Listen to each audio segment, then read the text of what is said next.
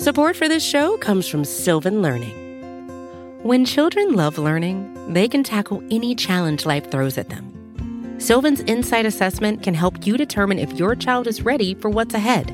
It can also identify gaps in learning and point out areas that could be of concern for your child so they can tackle what's to come. And right now, it's the best price of the year at $29. Go to sylvan29.com to learn more and get your child's assessment for only $29. That's SYLVAN29.com. For decades, milk has been fueling women marathon runners as the OG performance drink. And in the new docuseries Running Sucks, brought to you by Team Milk, Abby Ayers takes us on a journey of self-discovery as she meets several groups of empowered women runners to find out what drives them, what fuels them, and what pushes them to go the distance. And in the process, she learns that she too can be a distance runner. You can watch the series at runningsuckstheseries.com and register for the inaugural Every Woman's Marathon at everywomansmarathon.com. Hey, before we get going, I want to tell you about a new podcast from Stitcher called Lost at the Smithsonian. So they take Asif Manvi, who is one of my favorite Daily Show correspondents of all time, and they pair him up with curators and celebrities and guests, and they look into some of the most iconic artifacts from the National Museum of American History. We're talking about stuff like Fonzie's leather jacket and Dorothy's ruby slippers. They trace how these special objects came to define our culture. It's available now. You can listen and subscribe to Lost at the Smithsonian right now on Stitcher or Apple Podcasts, or wherever you're listening to this podcast. Subscribe today. Thanks to them for sponsoring the show. Here's the show.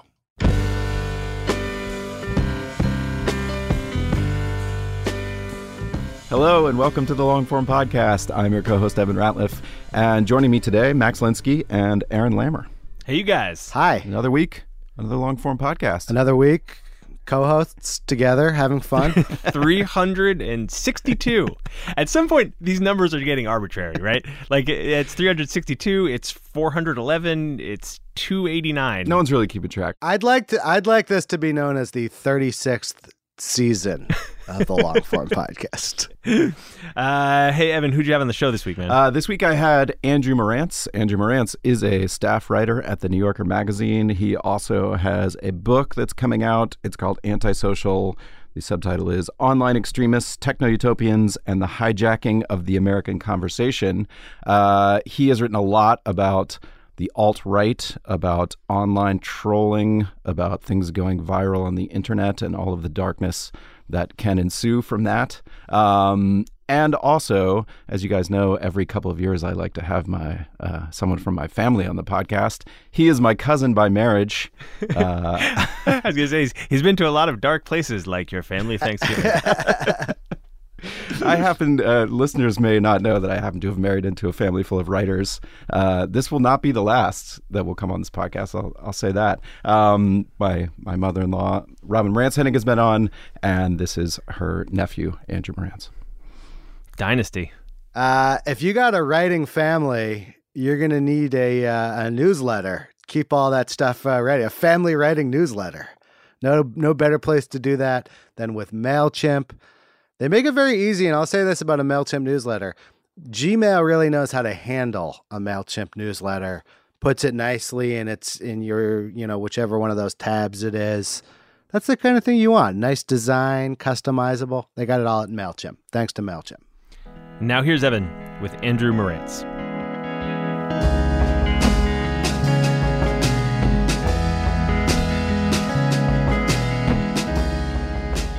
How's your family? They're great. I haven't seen you in a couple weeks. I know.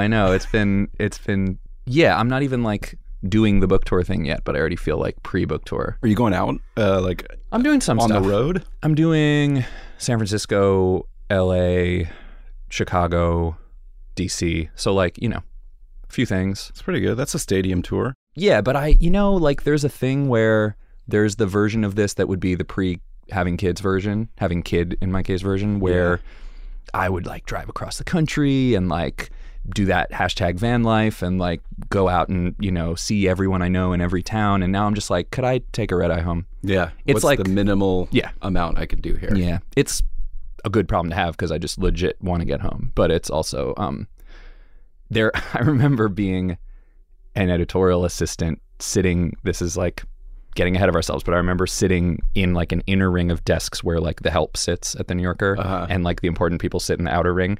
And it wasn't quite open plan office the way it is now, but it was when you're in one of the editorial assistant seats, you hear a lot of stuff. So I would hear people who were a few years my senior being offered crazy like things that I was like, I would kill for that. You know, like people who were like stories or like stories, jobs? Stories. Like people who would, you know, I'm trying to think of where I sat. I mean, I was sitting near Ben McGrath, Rafi Kachadorian, Kelafasana, Ari Levy, like the staff writers who I most admired, who I was like fanboying out about just even seeing them, being offered like, would you go to Antarctica and like find a tunnel that leads to a volcano and like we can get you on the helicopter if you go in 2 days? And they'd be like, man, I don't know, I gotta, you know, pick my kid up at preschool. And I'd be like, are you insane? Give it to me. I will do anything. And they would be like, it's not that safe. I'd be like, I don't care. And now I'm like, So I should say in a more official capacity, Andrew Marantz, welcome to the Longform Podcast. Thank you for having me. It's actually, it's tricky.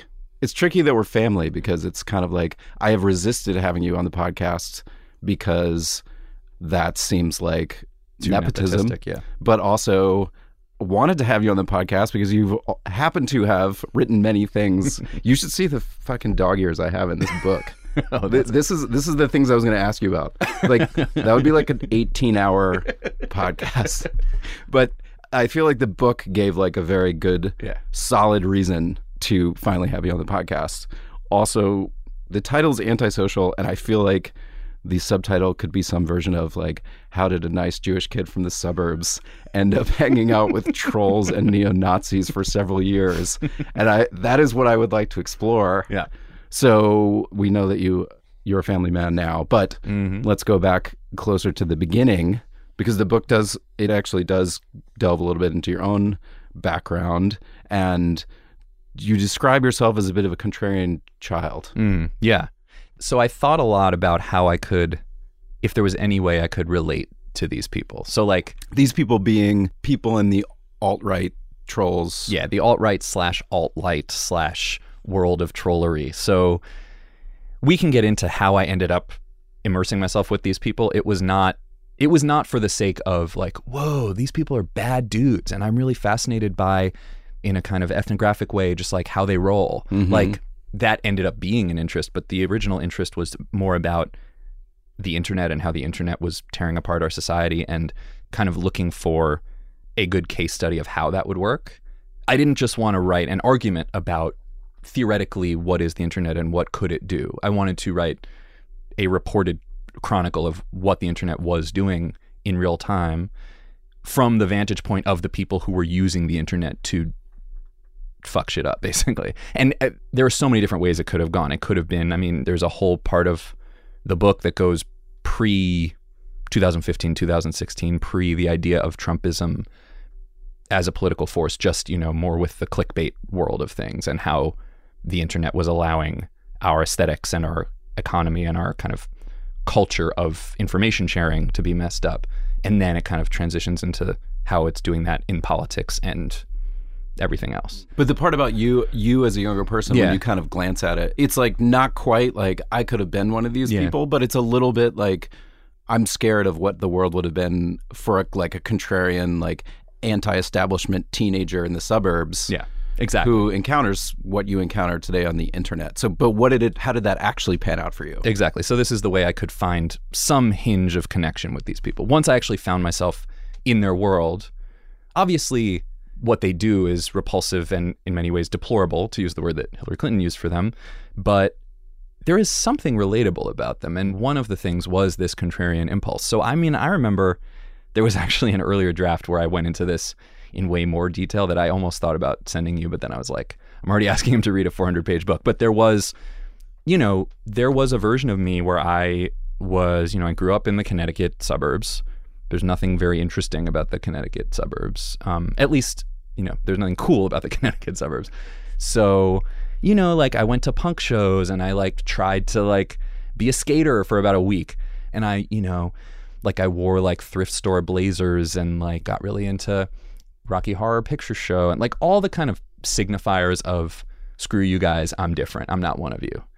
Because like, I don't know, I just instinctively felt like there's no way I can carve out an identity out of being like, I'm like you, but the cool version. That was never going to happen. So it's like, I got to carve out something else. Gotta go in the other direction. Got to go in the other direction. And also it's like, there is something about this feeling of secret knowledge or a secret identity that there is just an amazing pull that kind of offers to you, where you feel like I'm in this kind of self-contained, self-reinforcing universe. But then also once you get there, there is a community built into it. Mm-hmm. So you get to feel like an individual contrarian while also having the backup of a social world. Did you find some version of that? Yeah, kind of. I mean, I had my people who were like, wherever, the kind of Abercrombie wearing masses are going, we're going to go the other way. And that then becomes its own aesthetic unto itself, So then, mentioning going to punk shows, like then you get into the references that the Dead Kennedys are making and that, Operation Ivy is making. And then you go, oh, okay, there's a lineage here.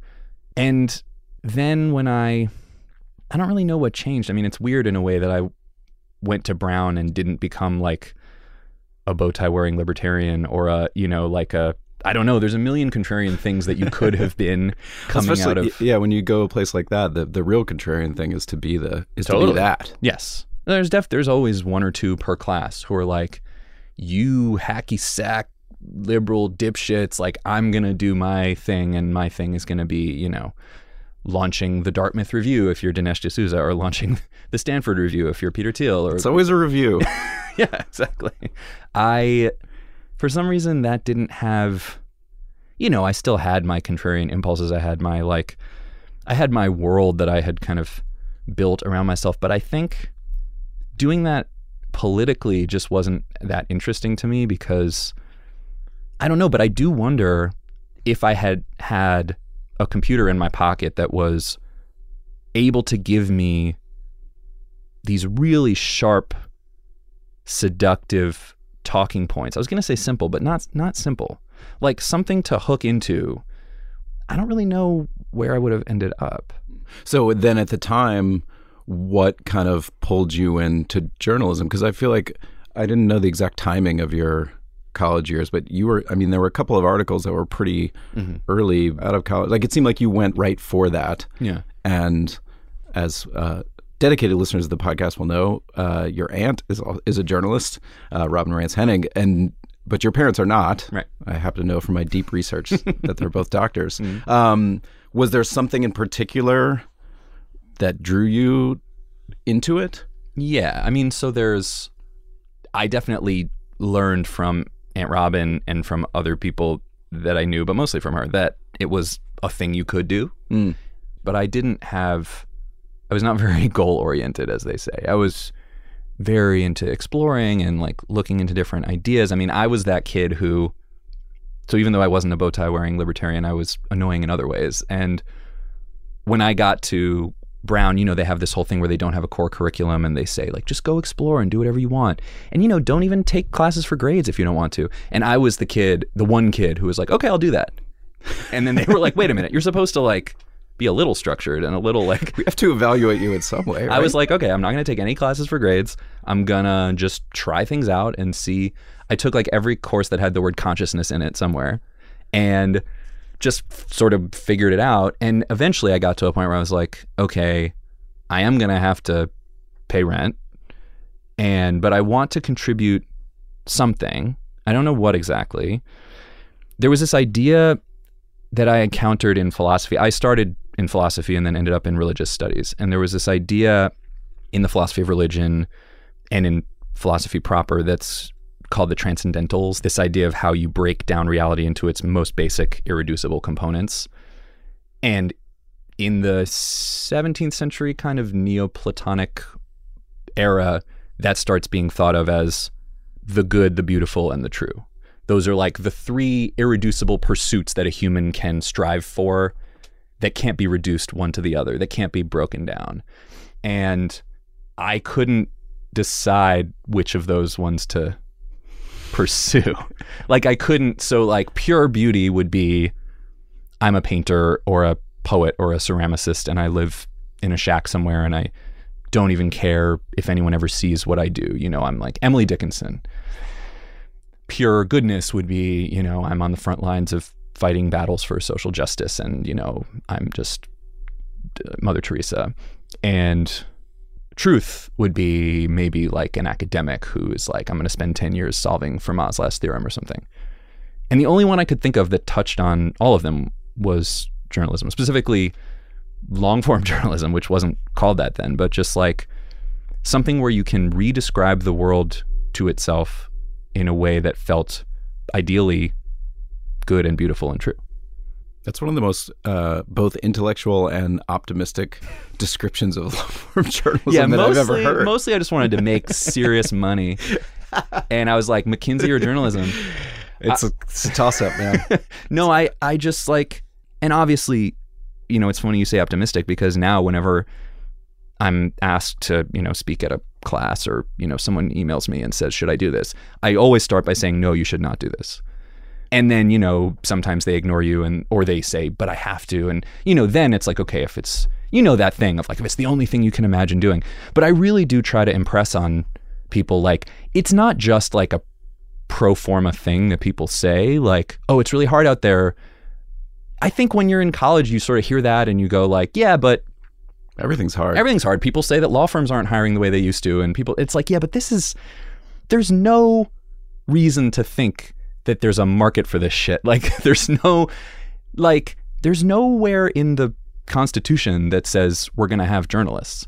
It says the government can't shut down journalists, but it doesn't say it's going to fund them. Right. So it's like, you can't, I don't know. I do try to impress on people. It might not be a thing for very long, but to the extent that it exists, I am optimistic about what the form can do, because I think it's not only the truth function of like muckraking and, you know, ferreting out corruption at City Hall, although that's great. It's also the function of it that can aspire to be art, even though it is written on deadline and it has ads for booze stapled next to it and it happens within these constraints and it has to, you know, happen within like a very mundane sort of logistical world. I do think that it can be art. And like people give me shit for that and I, you know, feel pretentious saying it, but like that's the thing that motivates me. I want it to be beautiful in addition. I mean, it's like you feel dumb saying it, but it's like, why try to do it if you're not trying to? You might as well admit that that's what you're striving for. Why not try to do it if you're not going to try to do it? Yeah. So we will return to whether or not it will continue to be viable in the face of what has happened in the last 10 years. But you also, but you did go to journalism school. Yeah. I was laughing because I looked back at some notes that I had written about questions I wanted to ask you, and one of them just said, J School, worthwhile? ? If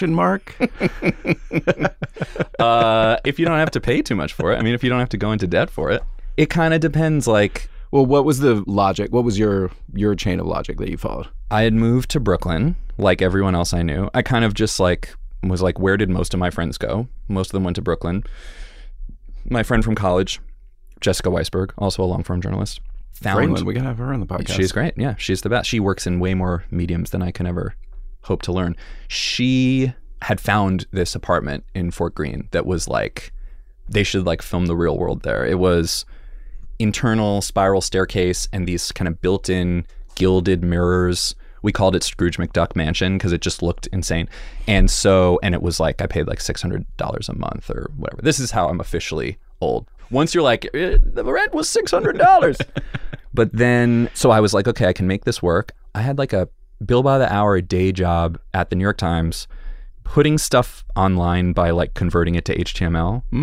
And I didn't know how to do that, but I just taught myself enough HTML. I mean, really, really basic, like, and you know, I remember like messing up a div tag in some line of code. I don't even know what that is, but I just was like, had to go through, you know, Google, like, why did I mess this up? That was my hourly wage job. And then I would, like find the email address of someone who worked at the New York Press and be like, can I write a review of this off-Broadway play for free? And then like hound them 7 times until they responded to that email. Is that glamorous life? And I started doing a couple of things that I felt pretty good about. Like one of them was that Harper's piece. There was like a Mother Jones piece about working at a call center. Those were both before you went to grade school. Yeah. So I had started doing those, and I'd done a couple other things. They were starting up this thing at NYU called Kevin, Uncle Kevin still makes fun of the name, but they called it literary reportage. So every Thanksgiving I still get so how's your reportage going? But it was the first year of it, and they offered me a fellowship. So yeah, that's a calculation you can get behind. And they had Suketu Mento was there, Ted Conover was there, Lawrence Weschler was there at the time, Adrienne Nicole LeBlanc was doing a thing there. So I was like, those are the heaviest hitters totally in this world. Totally. So then did you go straight from there to editorial assistant in The New Yorker? Yeah, basically. And the New Yorker job was not a writing job. It was an editorial job, and I had never done any editing before. And my experience of being edited had not been uniformly good. But so when you get that job, I mean, I feel like that job of editorial assistant in The New Yorker is the job that X number of people get and kind of think, I want to be a writer at The New Yorker, and then arrive and realize sometime later that's not actually the way this. Yeah. But you did eventually. So I'm interested in that evolution, because there's a weird thing about being inside where you actually can't break up higher. Mm-hmm. So what happened? You moved into editing at some point. Yeah, that was, and I knew enough about that even before when I was offered the job to be like, I don't know, should I take this? Because I knew that they didn't want someone who showed up to not do the job and just be like, hey, can I write? They didn't want, that's not what the job is. So I was like, if I'm going to do this, I want to do the job.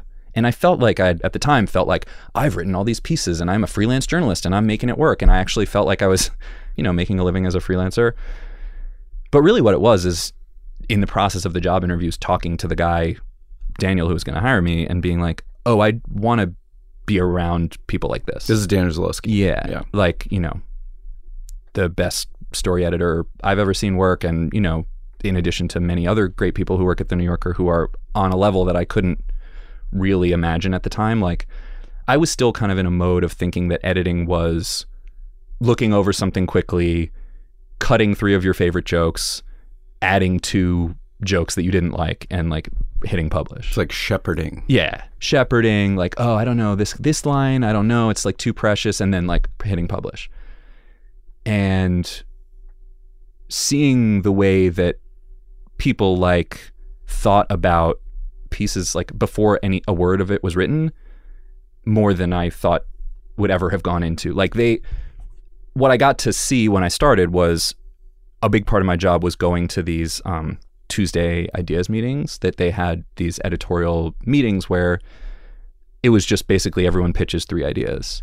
Out loud. Yeah. And there was kind of this rotating cast of, it was mostly editors, but writers would come through, fact checkers would come through, people in the art department, people in makeup, people in copy. And everybody sort of would just sit and say, here's what I think would be a good piece in the magazine.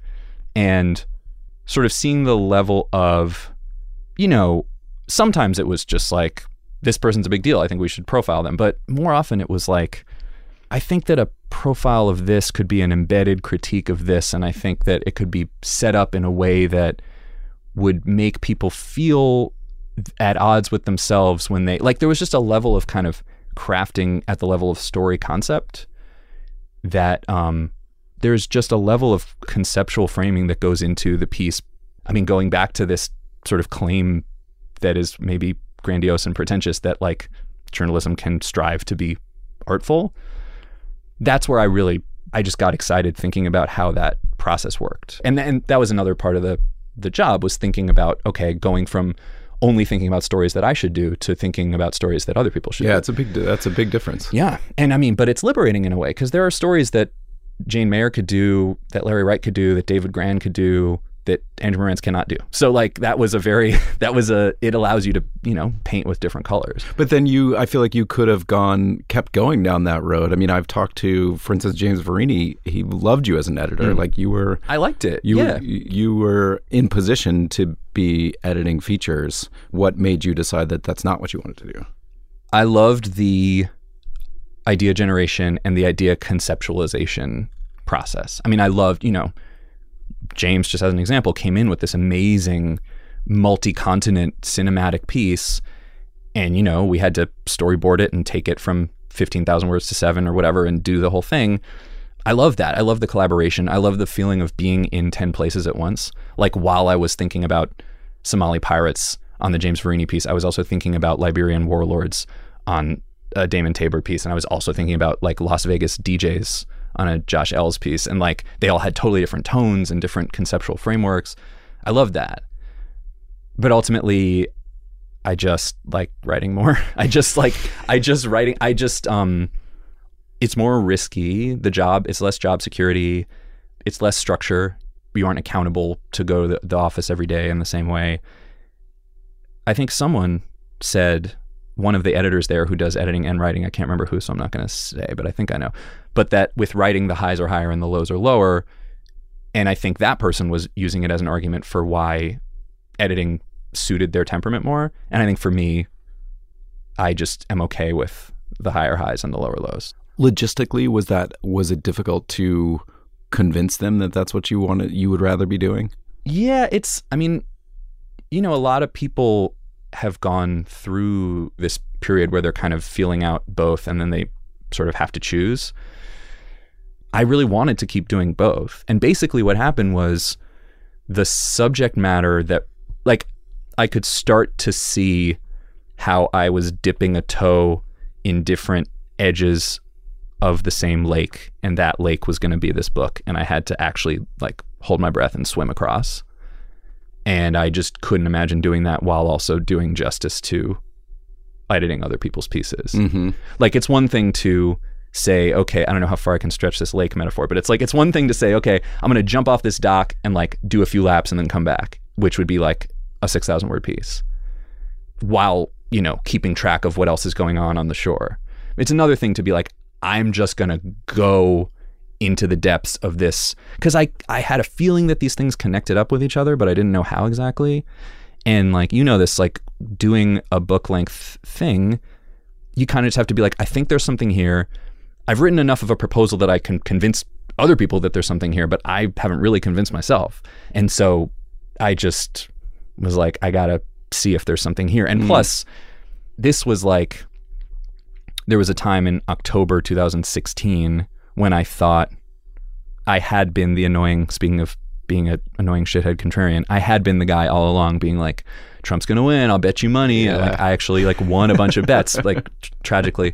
But then... I remember. Oh yeah. No, I mean, I pissed off a lot of people. I was like, and then November came and I was like, time to drop everything and write. Now you... So then I wrote a book proposal between then and Thanksgiving, and then the book proposal went out and was, on Inauguration Day, it was being read by people, and then I was like off to the races. Well, I was trying to figure out in looking back at your pieces when you got sucked into this world a bit, because for a while you're doing a lot of cultural stuff, you're doing profiles, and then you do this piece about Silicon Valley, the TV show, which contains one of my all-time favorite scenes of any magazine story, which is when the people from the show go to meet someone who's like the person at the Google X, and the guy he's mad about the show, and then he tries to storm out and he's wearing rollerblades. And the kicker is all the writers who are there to research, they're like researching for material for the show, and they all look at each other like, we can't use this, right? Because it's too over the top and no one would believe it. And they're all like, yeah, it wouldn't play. Like, it's too good. So yeah, I'm doing pieces like that. I'm doing pieces about like, comedians, Leslie Jones and Leslie Jones profile. But then I feel like was it the story about the clickbait guy whose name is escaping me right now? Yeah. I feel like that to me was a moment where it felt like you were doing something that maybe people at the New Yorker didn't even quite understand, possibly. I don't want to say that, but there's a bit in the book about how you're trying to convince people like this is a thing and it's a thing we should pay attention to. And they're not like shutting you down, but they're kind of like, okay, man, yeah, do what you want. But I was curious if that was that story what kind of pulled you into that world, or had it already happened? Yes. So in 2014, I think it was, I met this guy, Emerson Spartz, right? Who we ended up, in one of the versions of the headline, we ended up calling him the king of clickbait, which I felt was like a little mean, but also kind of fair. And at the time, like, yeah, it's kind of like you're saying, they weren't shutting me down, but they were kind of like, and they being my bosses at the New Yorker were kind of like, all right, prove it. Prove that this is a big deal. Because there's a kind of pitch that often happens at those Tuesday meetings that is, there's a business doing something that sounds kind of dodgy. To which I think the appropriate sort of skeptical response is, there's lots of things that happen in the world that are people trying to make a buck, and they kind of have to rise to a pretty high level of either outright criminality, or there has to be some kind of real interesting scam that's intrinsically interesting, or there has to be some, the thing I was describing was not like some criminal conspiracy, or it was just like, there's this thing happening and it feels really gross and it feels like a harbinger of really bad things, but I just didn't know how to conceive of it exactly. So they let me go do this thing because they could tell I was exercised about it. They could tell that it had like touched a nerve in me somehow. They were like, just you go do it. And actually that was one of the ones where, I was still an editor at the time. So I brought it into a meeting just to put in the hopper. Like, for someone else. Someone just take this. Yeah. I wasn't thinking of things for myself. And they, I think, correctly sensed like, you've got a feeling about this. Like, you should be the one to do it. Because that's the other thing. I mean, a lot of these pieces, what matters about it is the alchemy between writer and subject. It's not someone should really write a piece about clickbait. It's like, you have things to say, and you're going to say them in this embedded way that infuses the voice and feeling of the piece. So this kid, I was randomly seated next to him at a dinner, and he started kind of imperiously explaining to me why his new media business model, which was essentially just regurgitating garbage on the internet. OMGfacts.com. OMGfacts.com. And givesmehope.com. And, like kind of heartwarming facts. Chicken soup for the teenage soul for the Twitterverse or something was one of their slogans. Like, he would just churn this stuff out. And it would be one thing if he were kind of like, you know what, man, like, I got to make a living, and I found out that people will click on this shit if you serve it to them, and that's just what I do. Like, if it were sort of presented with some amount of humility, but instead it was like, the internet is a meritocracy. I have figured out how to crack the code, and therefore I am your overlord. And like, your dinosaur media will implode. And I didn't think he was wrong about the imploding part. I just thought he was wrong to feel superior about it. And so I was like exercised, and I was like, and I kind of was starting to put the pieces together in my head, like, okay. And again, these are all obvious steps in a syllogism. It's just like, I had never really like worked it all out before. It's like, okay, there are very few checks on American businesses, full stop. There are even fewer checks on American media businesses for very good reason, like the First Amendment. Mm-hmm. Therefore, any 26-year-old schmuck can come along and start a website for almost no money and disrupt the other websites such as nytimes.com and whatever. Like, where does it stop? What is to stop us from going from, and I don't want to like paint an idealized vision of some golden age. Like, there have always been penny papers. There's always been sensationalist yellow journalism, blah, blah, blah. It's never been perfect. There's always been partisan press. There's always been open racism in the media. Like, but I guess what it was is that there was this tacit assumption that because it's technological improvement from a like cutting the fat, business efficiency sense, therefore it's like civic improvement. Yeah. Well, the disruption in and of itself is a value. Yeah. And it's like, have you ever looked up disruption in the dictionary? Like, why are you exalting this per se as a value?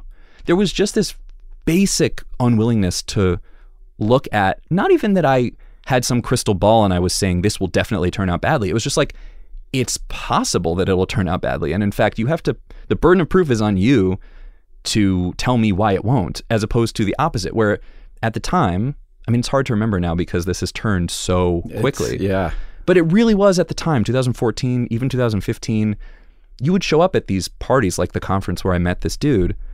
And if you would say like, I think this whole thing we're doing here is counterproductive, they wouldn't throw you out, but they would like laugh at you. You'd be like, you're a Luddite. Yeah.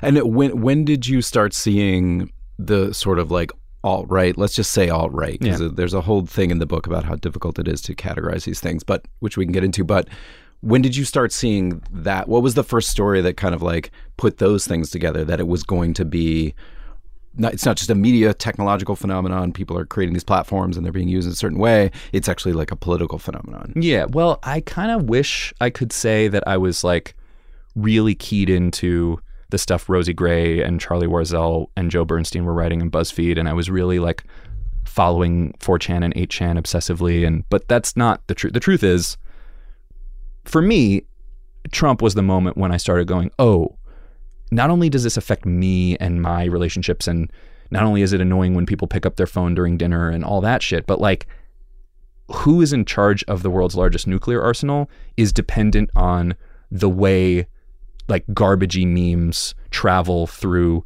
these channels that people aren't even designing with any forethought, that are just almost like emergent properties of capitalism.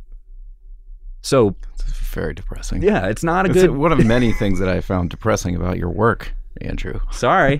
It's true. I mean, it's like, it doesn't mean that this stuff was fated to happen, or that Mark Zuckerberg and Jack Dorsey wanted it to happen, or that they were sitting in a back room, you know, going, we will destroy democracy. But it's not that. It's like they wanted to make money. They wanted to make people addicted to their products, just like any good business person would want to do. There were no checks on them in the way that, like, if you were making another addictive product like opioids or you know, cigarettes or whatever. Opioids maybe not being the best example, even actually. though, but like there were some. There was something. Yeah, there is like a controlled drug schedule. Yes. And there was nothing. You need a prescription. Exactly. Like you can abuse it, but there's still something. This was like nothing. And also like this literally affects everything else. Like one of the analogies I ended up coming to was social media was that it's like a party. Like you start a party. Mm-hmm. At first there's no one there and you feel pathetic and you're like, how is this going to sustain itself?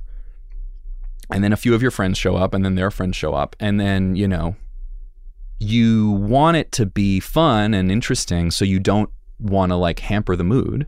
You want to let everybody do whatever they want to do and let their freak flag fly, and you know, smoke a cigarette if you want to smoke a cigarette. Like this is a cool party. And then someone smokes a cigarette and someone else is like, I have asthma. It would really be better if people didn't smoke in here. And then you're like, oh, okay, now I have trade-offs and I have to make rules. And you extrapolate that out and suddenly 2 billion people are at your party, which is, you know, Facebook is what, 2.3 billion people now. It's like bigger than Catholicism and Islam. And that's too big of a party to control. And so by the time you come in kind of ex post facto and start to try to make rules, it's like a little bit too late.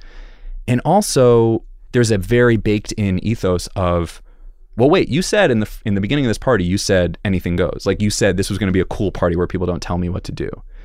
And then if you come in retroactively and start trying to make rules, people start rebelling against you.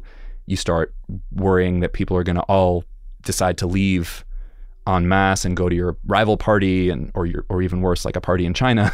So you are constantly trying to maintain market share at the expense of making sure that people at your party aren't like burning couches and throwing them out the window.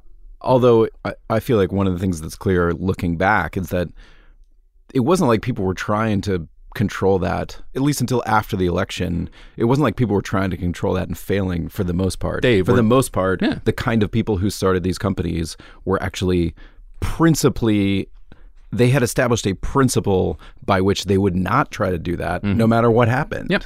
It's like, if law enforcement comes to us and tells us that laws are being broken, then maybe we'll look into it. But other than that, free speech. And again, like a lot of these things, free speech, great. First Amendment, great. Freedom of inquiry and freedom to be a contrarian and think for yourself, like these are all good things. But like all things, they have to be kind of held in tension with other things. And if you just become an absolutist and you just sort of say like dogmatically, free speech is all that matters, so therefore you can just shout racist insults at someone all day long and make them cry and leave and threaten to blow up their house, like at a certain point, there are limits. That's just how this stuff works when you're living in a society. And these things, the more they became less like a pathetic party with 10 people and more like a society, the more they had to kind of make up rules on the fly, like as it was happening. Mm-hmm. And they didn't know how to do it because they were coders who just wanted to make a cool thing. It was like if you had someone build a room for a party and then had them make up the laws by which that would, they're like, I just know how to make rooms. So you have these things coming together. You're starting to see these things in your story. So there's the tech end of it, which are the people who have built these platforms. And then there's sort of like the media part of it, which is memes and clickbait and things that are sort of getting able to generate huge attention in a way that the old school media can't.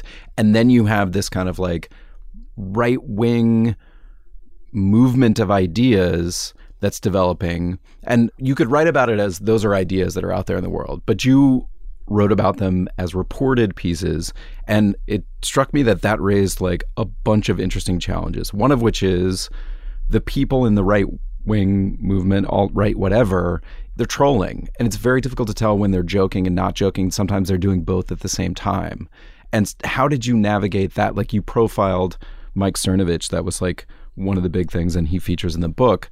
How do you navigate this realm of like when to take people seriously, especially people who are saying terrible things and then saying, oh, I was just joking? Yeah. That's like a horrible reporting challenge. Yeah. It's a tough reporting challenge. It's also a tough ethical challenge because it's like on one level, you're trying to get it right and make sure you're correctly understanding the levels of irony and that they're not trolling you into printing things that aren't true or into taking literally things that were supposed to be jokes or vice versa. It's also an ethical challenge in the sense of like, if there are people who are propagandists whose goal is to get enough attention from the mainstream media to smuggle their message through larger channels, and you are being used as an instrument of that, like, fuck that. I don't want to be part of that. And so... Well, that's the kind of third rail that like that New York Times profile of Nazis touched. And how do you stay away from that? I thought about it constantly. I lost more sleep about it than I mean, it's really, really hard. Like, you have to hold lots of different values in tension, right? So it's not enough to take one and go, well, I wrote something true, and the point of journalism is to write something true. So like, yes, it might be true that Gavin McInnes is a naughty provocateur who wears Natalie pressed white dress shirts. Those are all true facts. Gavin McInnes being the ex-Vice guy who then founded this thing called the Proud Boys, which is essentially a white supremacist violent group. Yes, he would be shocked and chagrined to hear you describe it that way. But yeah, there's one Proud Boy party that I was reporting from where I was standing next to Gavin, and he says, people are always calling us a white pride organization, but like, where do they even get that from? Like, some of my best friends are black, and like, we're a civic nationalist organization, not a white nationalist organization.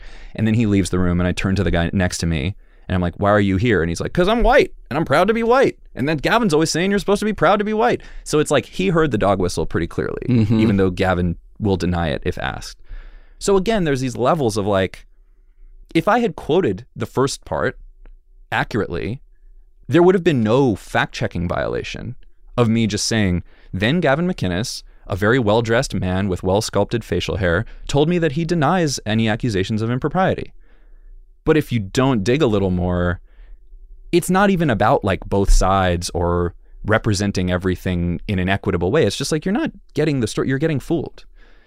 And I was constantly petrified that I was getting fooled by these people. Like there's so many layers of denials and jokes, and you can get fooled by them by taking their denials too seriously. You can also get fooled by them by getting so tired of being gaslit that you start going, well, no matter what you say, I know you're a Nazi, and you can deny it all you want, and I'm still going to call you a Nazi. It's like, that's not good either, because it's like then you cry wolf and you use up all your Nazi cards for when you actually meet the Nazis. But then you also have to grapple with this question of, inevitably people are going to say, why don't you just ignore them? Yes, I grappled with that all the time. And I should say most of the things I did ignore. I mean, most of the times that people would pitch me, hey, I'm a shitty person on the internet. You want to profile me? Like, they would contact you. Oh yeah.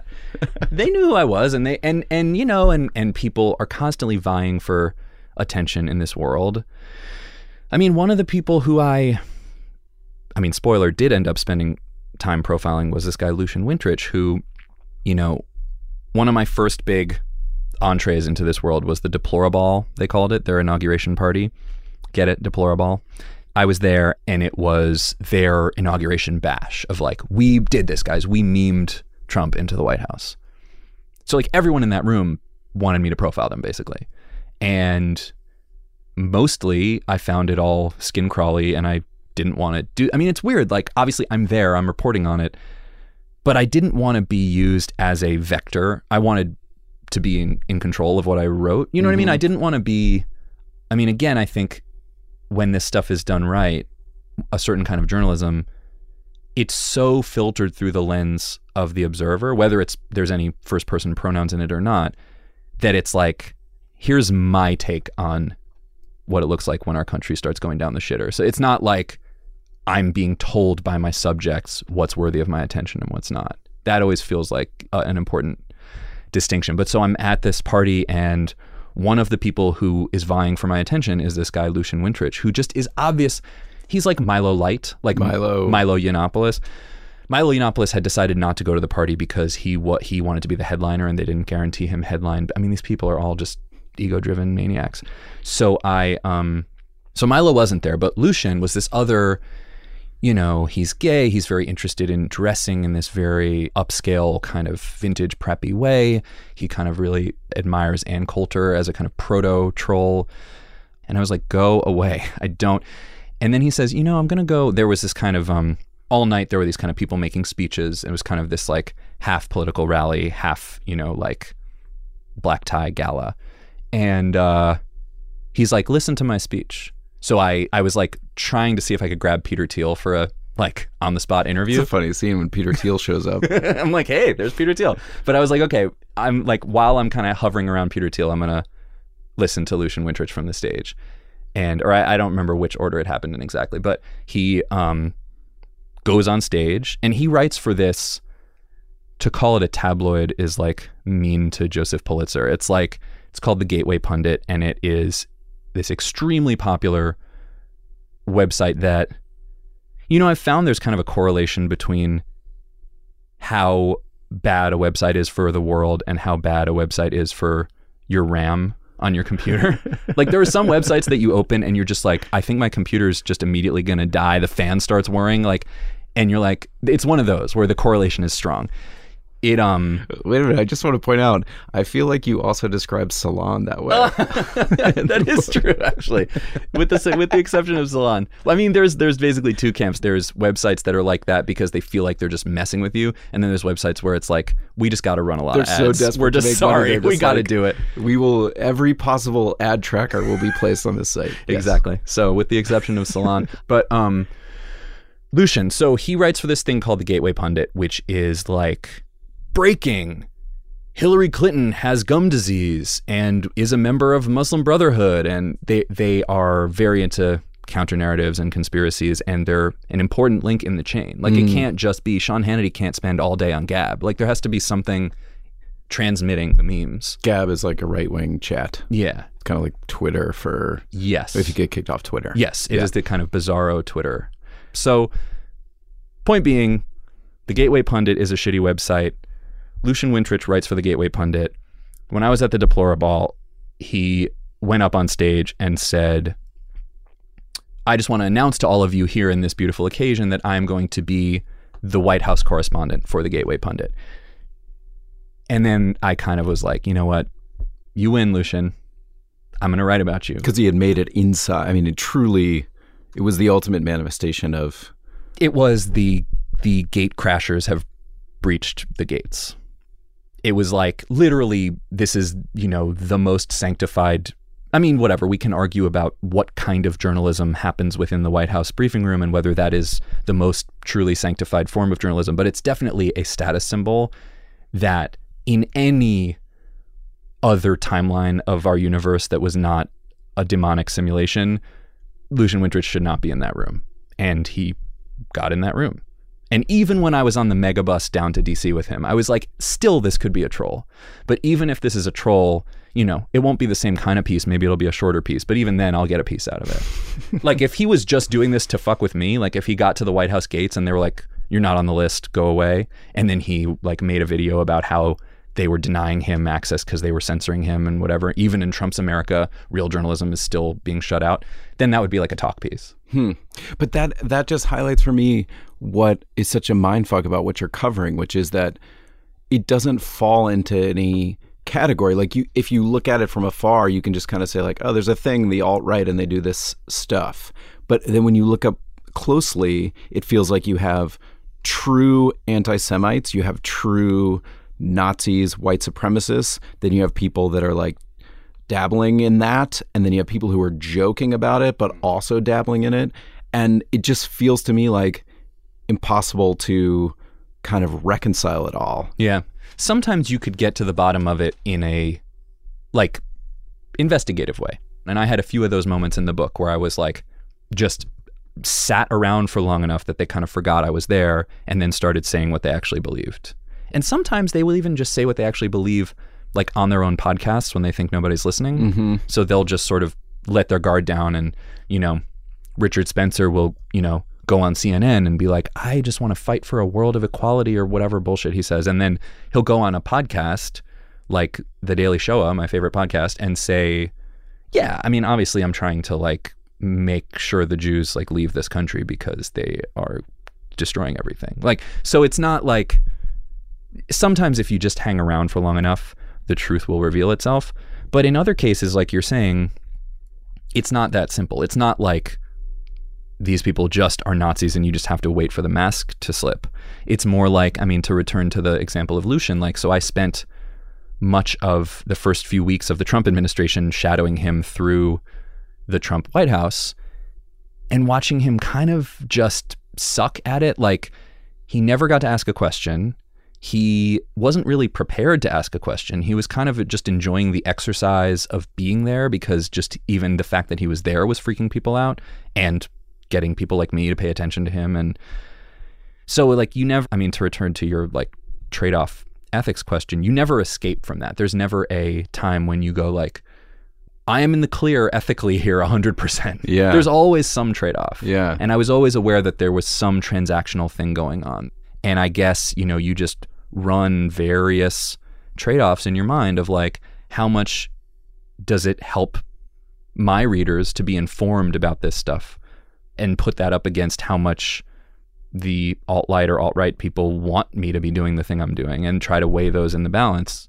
Well, then, I mean, the other aspect of it is that you're Jewish and you're sitting sort of amongst them, and there are these moments where they kind of like especially with the Daily Show guy, where he's sort of like, he asks you know? That was a weird moment, because I mean, this is a person who is explicitly anti-Semitic to the point as his like brand. I mean, he's anonymous at the time. Eventually his identity comes out, and you are kind of like spending time with his family, trying to figure out who this guy is. And then somewhere in the reporting process, he realizes that you are like the target. Yeah. While he was on the phone with. But I mean, that feels like another layer of discomfort that you would experience in the reporting process. Totally. A difficult one to just like mentally process when you go home. Totally. Well, I was at home. I was on speakerphone with him at the kitchen table, and Sarah, my wife, was like kind of hovering around listening in, because she was like home too. And it was Friday night. We were actually supposed to go out to dinner, and I was like, can't go. I got a date with a Nazi. And then I like, it never occurred to me that he wouldn't know I was Jewish, because he had been hearing rumors for weeks that I was kind of circling around him. And we had already emailed, and he had already like told me to like, he had already blown me off. So he knew who I was. He knew my name. He had access to Google. Like, I've written for Heeb magazine. Like, I'm not like, what are you doing, buddy? I just read some of your film criticism for Heeb. Avatar. I stand by that Avatar review. Sarah hates it and told me she almost wouldn't date me because she hated it so much. But I feel like whatever they're called are the Maccabees, whatever they're called, the Dothraki or whatever their names are. But and also I stand by Avatar as a film. I would see it again right now. But I disagree, but we can address that off. I think I'm going to storm out. But they look, it's weird, because yes, it's uncomfortable to be talking to someone who is a professional for a living anti-Semite at the moment that they're finding out that you're the enemy. It was comical. It was disturbing. It wasn't like a calming experience. It wasn't like I didn't like just sort of get off that phone call and be like, all right, what's on TV, you know? But at the same time, I didn't have the same ethical dilemma because in a weird way, my like subject position as a journalist was completely already predetermined. There was no, with everything else, I constantly felt the need to make clear to the reader and make clear to myself that I wasn't getting fooled by the bullshit. Yes, I can try to tease out all the layers of trolling and joking and not joking and irony and not irony while also trying to maintain enough of a moral compass to be clear about like, but their fundamental enterprise is still a like fucked up propagandistic enterprise. And even though I didn't want to have to say in every paragraph, parentheses, I know that these people are shitty. Like I didn't want to make it that explicit, but I wanted that to be embedded in the approach, in the voice, in the whatever. Because there's a more Gawker version of that, which in a way is more honest, which is just like shitty shithead does shitty thing would be the headline. Yeah. The New Yorker's not going to do that version of the story. And so I had to wrestle with how to do it in a New Yorker-y way that felt, you know, high-minded or whatever without giving too much legitimacy and taking too seriously things that don't deserve to be taken seriously. Yeah. With the Anti-Semite, that was kind of off the table because I was like, okay, I don't have to worry about where I stand and where the reader thinks I stand. I am who I am and he is who he is, and I can just write the story. Yeah. You know, so in a way that was like the clearest one. I mean, to go back to what the New Yorker would and wouldn't do versus what, you know, like a Gawker, an older Gawker, let's say, the previous iteration, Peter Thiel Gawker, whatever you would call it, would do. I mean, this kind of takes us back to the beginning of being the sort of like anti-institutionalist kid, is that it's interesting in the story how you describe becoming, you are the defender of traditional norms, not just the obvious one, like the Nazis, but the people who are just messing around. Yeah. And the tech people who are saying like, what's so bad? Anything goes. It's fine. Right. The norms of like old traditional gatekeeper journalism. Yeah. I never thought I would end up there. Like I never thought that I would be the one. When I was like a post-collegiate Brooklyn kid, you know, showing up at these like pretentious sort of like all the sad young literary men parties in like walk-up apartments in Brooklyn and just having opinions, just like all you are is just a machine of just like my opinions are better than your opinions. I was that guy. I'll admit it. I was that guy. So that room of people, to them, the New Yorker is the man. Mm-hmm. They're never going to be like, well, you know what's really great? The New Yorker and the New York Times and CNN. Like that's not the aesthetic. So then a week later, I'm working at the New Yorker and suddenly I'm the man. Like I felt not like I had like betrayed. It's not like the New Yorker is bad in that world. It's just not like interesting or cool. It's like, you know, the establishment. And then I really had to wrestle with how much am I really an anti-institutionalist? Because even if I feel like there's some part of me that's anti-authoritarian or anti-institutionalist, when I've never actually had a job before. So I'm like anti-institutionalist in theory because the institutions that I've been bucking against have been like ones that have nothing to do with me, or ones that are like my middle school or my college or whatever. Or like Wells Fargo. Exactly. Or damn Wells Fargo. But then I'm like actually working at a place where I'm like, oh, wait, I am definitely the least smart person here. And I definitely respect everyone who's here and they're just doing a really good thing really well. Like, what am I rebelling against exactly? And again, like, it's hard to separate that from the completely legitimate argument that mainstream media is flawed in a million ways. Yeah, gatekeepers have presented huge problems throughout history. They've made massive mistakes. They've led us into wars. There's all kinds of corporate control issues. There's all kinds of, those critiques are really robust and well taken. But the problem, one of the many problems, is that when the disruptors came along and said, hey, we've got this flawed system, guess what? We're going to disrupt it. We're going to topple it. We're going to shake it up. They had no even inkling of a thought about what was going to replace it. It was just like, I think that was just, again, seen as like a fusty, Luddite, oh, well, you don't get it, bro. Like, you just innovate and then it like works itself out. And I think we have now seen it doesn't just work itself out.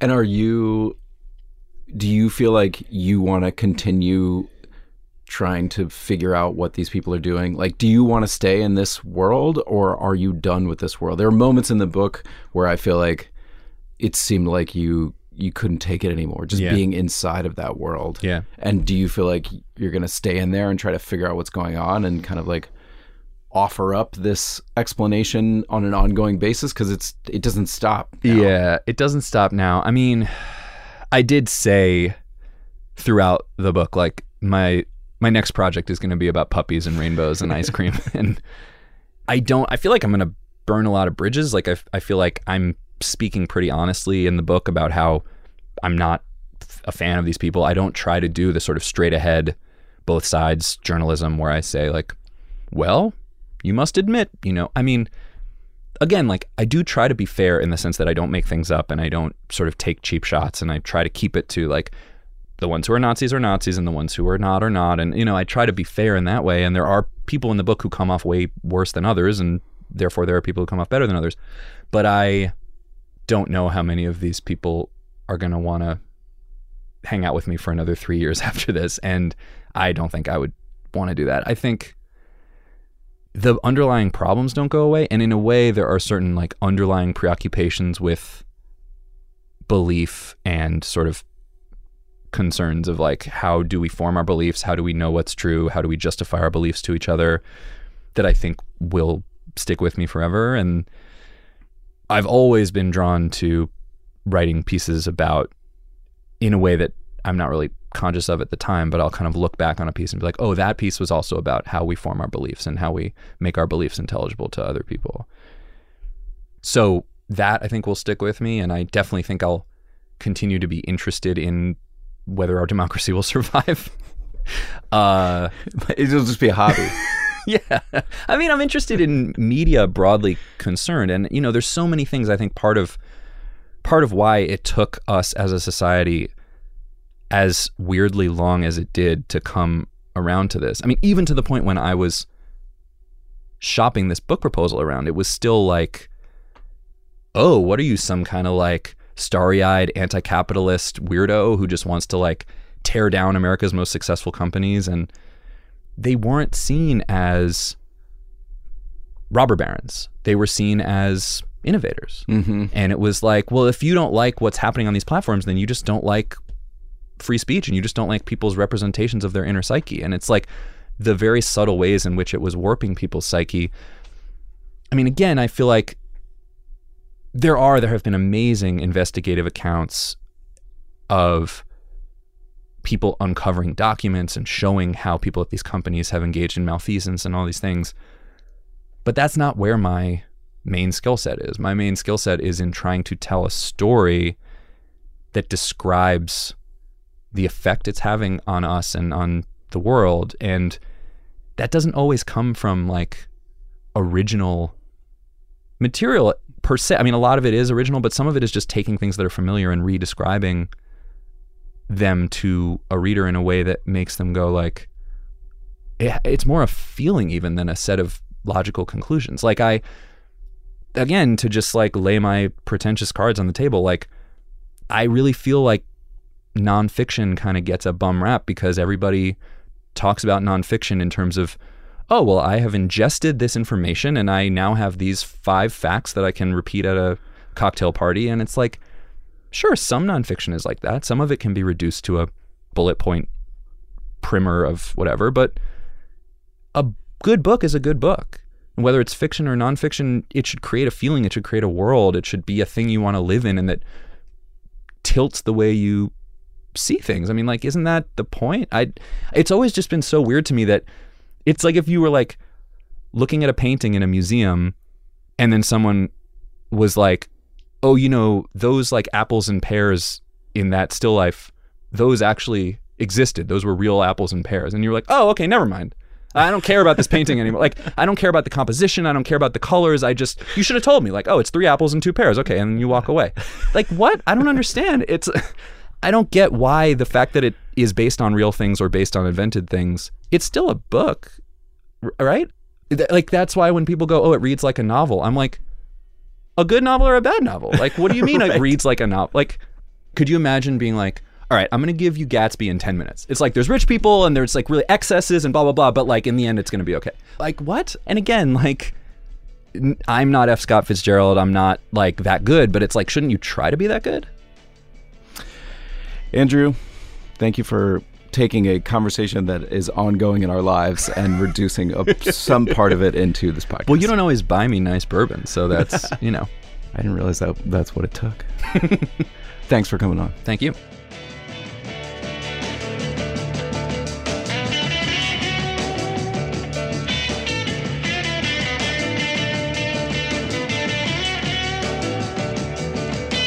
That's it for this week's Longform Podcast. I'm your co-host, Evan Ratliff. Thanks to Andrew Marantz for coming in. Did he really have a choice? I don't think he did. His book is coming out next week. You can pre-order it now. It's called Anti-Social.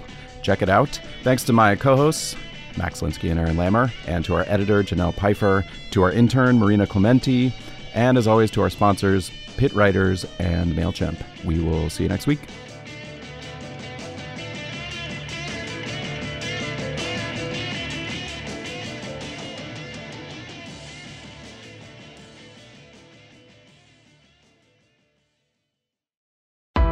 Why do you run? Why does anyone? I always thought that runners loved running, and that's not the case. Most runners hate running, but they choose to do it.